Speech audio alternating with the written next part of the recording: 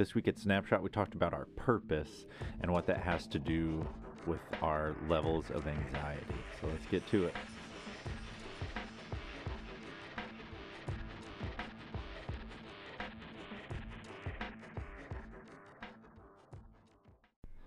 So the first question we asked this week was, what is success? How do you define success? Not our culture.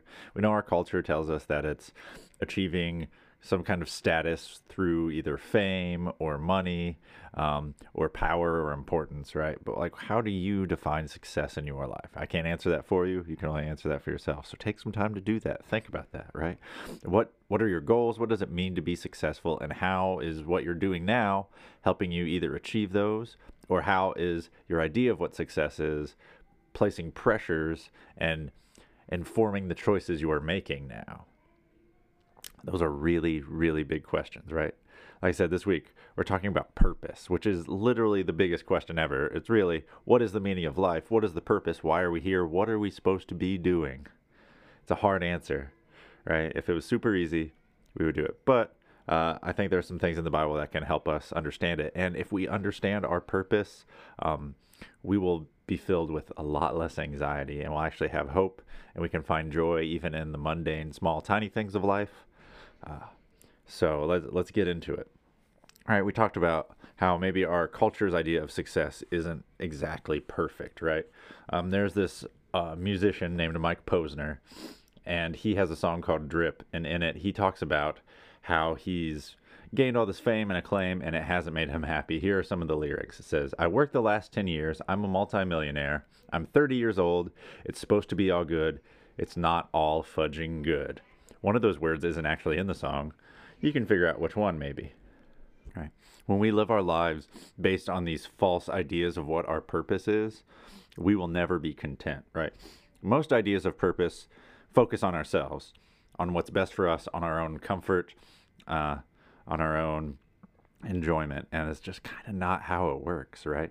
If we focus on ourselves, we will always be discontent. I've seen this play out in my life, in the lives of people I know and care about many times, right?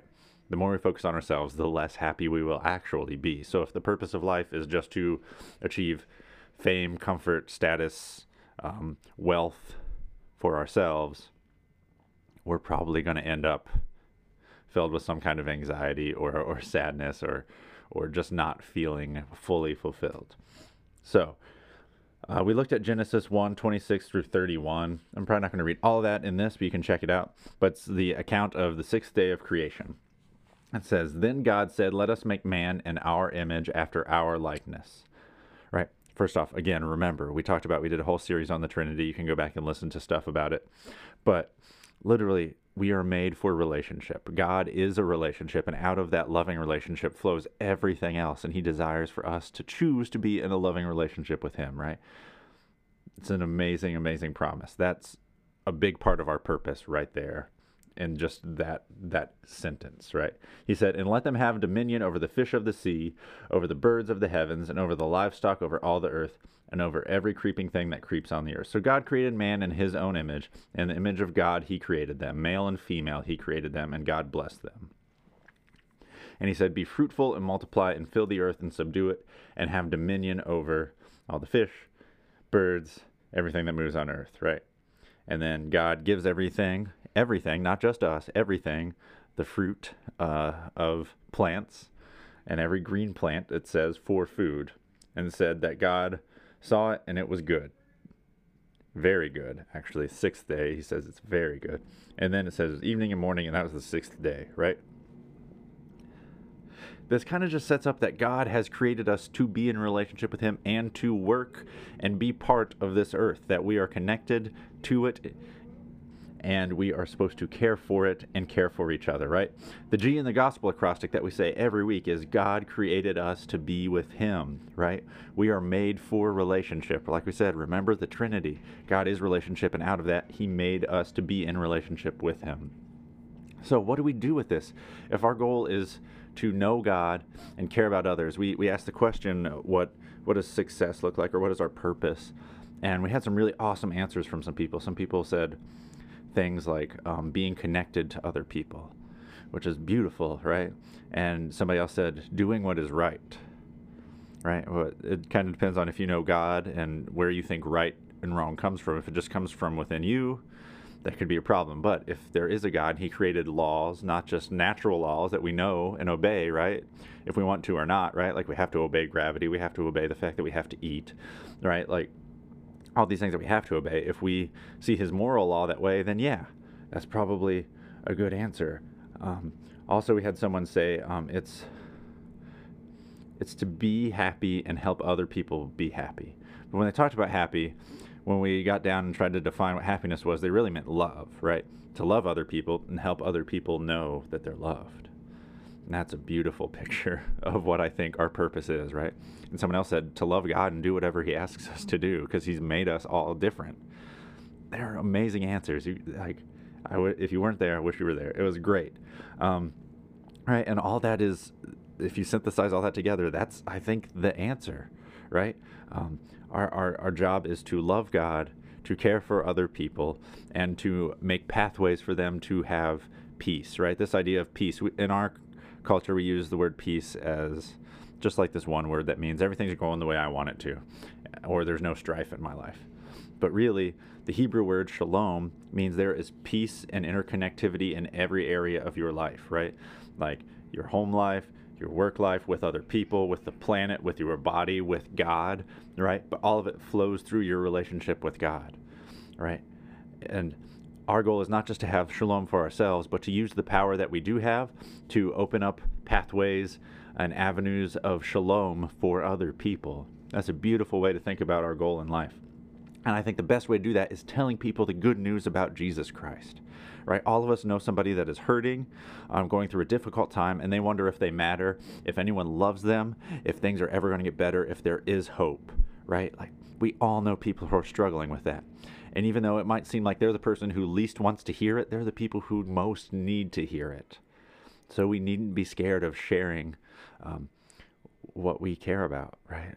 Sharing that God loves us and cares for us, right? We should never shy away from it. It has the power to transform someone's life and even to save them, right? So in 2 Timothy chapter 4, verses 1 through 4, it says, and this is Paul writing to Timothy again, a young man who he has placed in charge of a church. And he says, so I solemnly urge you before God and before Christ Jesus, who will someday judge the living and the dead when he appears to set up his kingdom, to preach the word of God urgently at all times, whenever you get the chance, in season and out, when it is convenient and when it is not. Right? That's amazing, right? That's one of my favorite verses because it reminds me, no matter what, like Jesus is going to come back and there is going to be some sort of judgment, right? God's going to set up his kingdom and people are going to get to choose based upon what they've done, if they get to want to be part of that kingdom or not, right? And if we can show people and tell people that now, when that day comes, it's not going to be a hard question for them to answer, right? But it's our job to preach the word of God urgently at all times, whenever we have the chance, in season and out, when it's convenient. And I add the word especially when it's not. Those people who we feel like don't want to hear it the most probably need to hear it the most, right? So you can go on and read the rest through verse 4, 2 Timothy chapter 4, verses 1 through 4. But that's the most important part to me.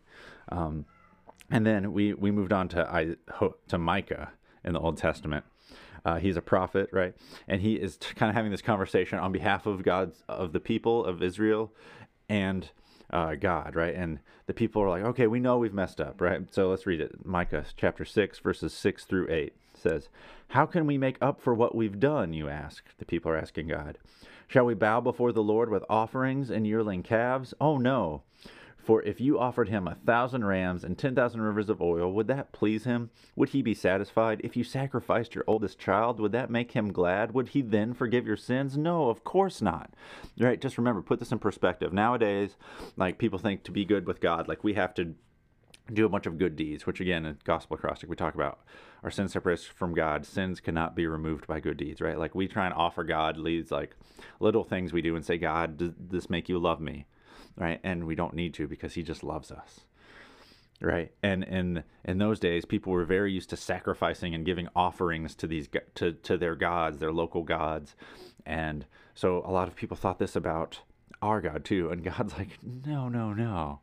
I don't need anything, right? And even that oldest child thing, that stuff was going on up into Jesus's day, right? Jesus went and stood at a place and said, the gates of hell shall not prevail over God's kingdom, in a place where people were still sacrificing their children to a local fake god, right? That's crazy stuff. And it doesn't work, right? But it equally doesn't work as much as our,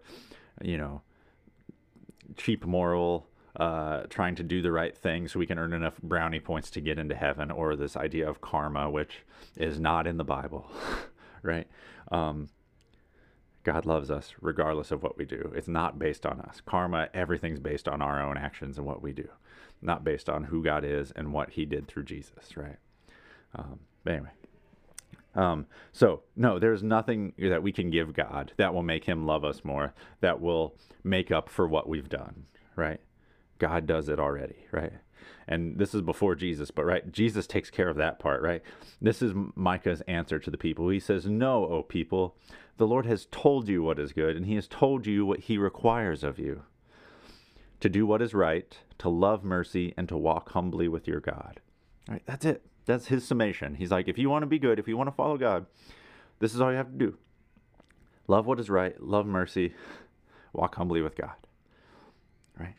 That's it. Humble ourselves, know that God is God, that we make mistakes sometimes, and move on, right? All of Ecclesiastes is King Solomon trying to understand the best way to live life. And he tried everything. He had all the money. He gave it all up. He's like, you know what? None of this matters at the end of his life. He looks back and says, I tried all of these things to fill me, and none of them did. He said, so the end of it is to fear God and obey him. Like, that's how he ends it, right? He's like, to know who God is, to understand how awesome and amazing he is, and just listen to him, right? We listened to a Martin Luther King Jr. clip, and really the gist of what he was saying is that we need to be a different kind of people. Sometimes we don't do things because they're not popular. Vanity is what he called it. Or we do things because they're not politic, right? It's not ethic. It's not what people would say is right, or we can't talk about that, or the separation of church and state. We can't have our actual beliefs bear down on the ideas that we use in our society, which he again thinks is not true, right? He says we shouldn't be swayed by these things, but we should only be swayed by doing what is right. And sometimes that means it's not comfortable, it's not popular, it's not politic, but we as Christians have to stand up and do it, right? So that's our purpose, to make sure that this world looks more just, more like God's kingdom, that we open up pathways of shalom for people whenever we have the power to do so, that we connect with people and show them that they're loved and cared about by us and by God. And then just do whatever God asks us to do, to be humble before him and follow him. And if we do that, our life will feel a lot less harried and ragged and like we're running around chasing something that we'll never get. And we can actually be at peace. So think about your purpose. What does success mean to you? What do you think matters in life? What are you aiming for? And how is that affecting the choices you make? And what if Jesus is true, and that's all it is, that we do what is right, we love mercy, we walk humbly with God? What if that's all he's asking us to do? Love you guys. Have a good week.